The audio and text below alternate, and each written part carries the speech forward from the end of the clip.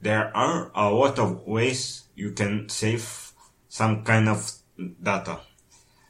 Many languages have built-in some way of serialization of object graph into a file that are built-in. For example, JavaScript. In JavaScript, the JSON is a built-in object format. There are interfaces in Java and very similar in .NET or in Python. So these ways of serializing objects are in many cases platform specific, except of the JSON or some other. Java serialized object, Java serialized file is incompatible to read from .NET, for example. So there are plus and there are some pros and cons. The second way to serialize stuff is setting them as key and value. These key and values can be saved in files separated by some specific character, or for example the web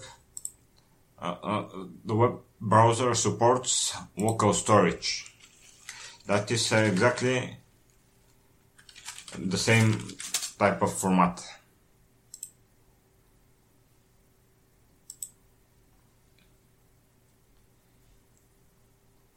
So the local storage is simple key and value storage. The other ways to save data is with in database. Databases are structured and can be atomic. It can be made changes to it can be made in transaction. So you could change several records in one transaction, and if some of them fail, the database will roll back all the changes in that transaction. This is very good feature that it's used in and it's used a lot, and is one of the key benefits of using relational database. The progress of the internet raised the need of NoSQL, a non-SQL or at least non-relational database. It is very similar to key-value database, but as a value, there are some variations. It can be a string value, or a graph of objects, or a whole binary document. The bad thing about NoSQL is that in most cases it doesn't compromise consistency. And for some financial in some financial applications, it is not so good idea. If you want to subtract from one and add to another account, for example, and you don't want subtract it from one account and if something fails in editing the second, you want to roll back that subtraction. So the benefit of using NoSQL is it is really fast.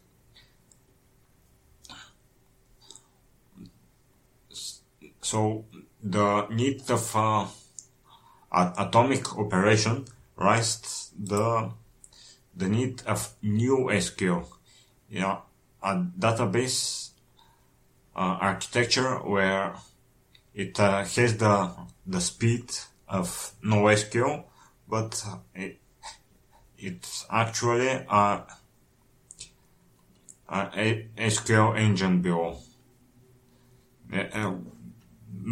Maybe there is an SQL engine below, or it has some NoSQL speed and transaction capsulation. You can make atomic changes. You can make changes in a transaction. So my tool for now is targeted mainly to for databases. But if I encounter a need for myself or for some client, I may try to generate a non-relational code based from the model that the user has entered. Maybe it will be not so perfect because the database as him is very graph-like, and not all database types, not all of the ways to save stuff is compatible with SQL. Is compatible with the relational structure of the data. But I'll try my best if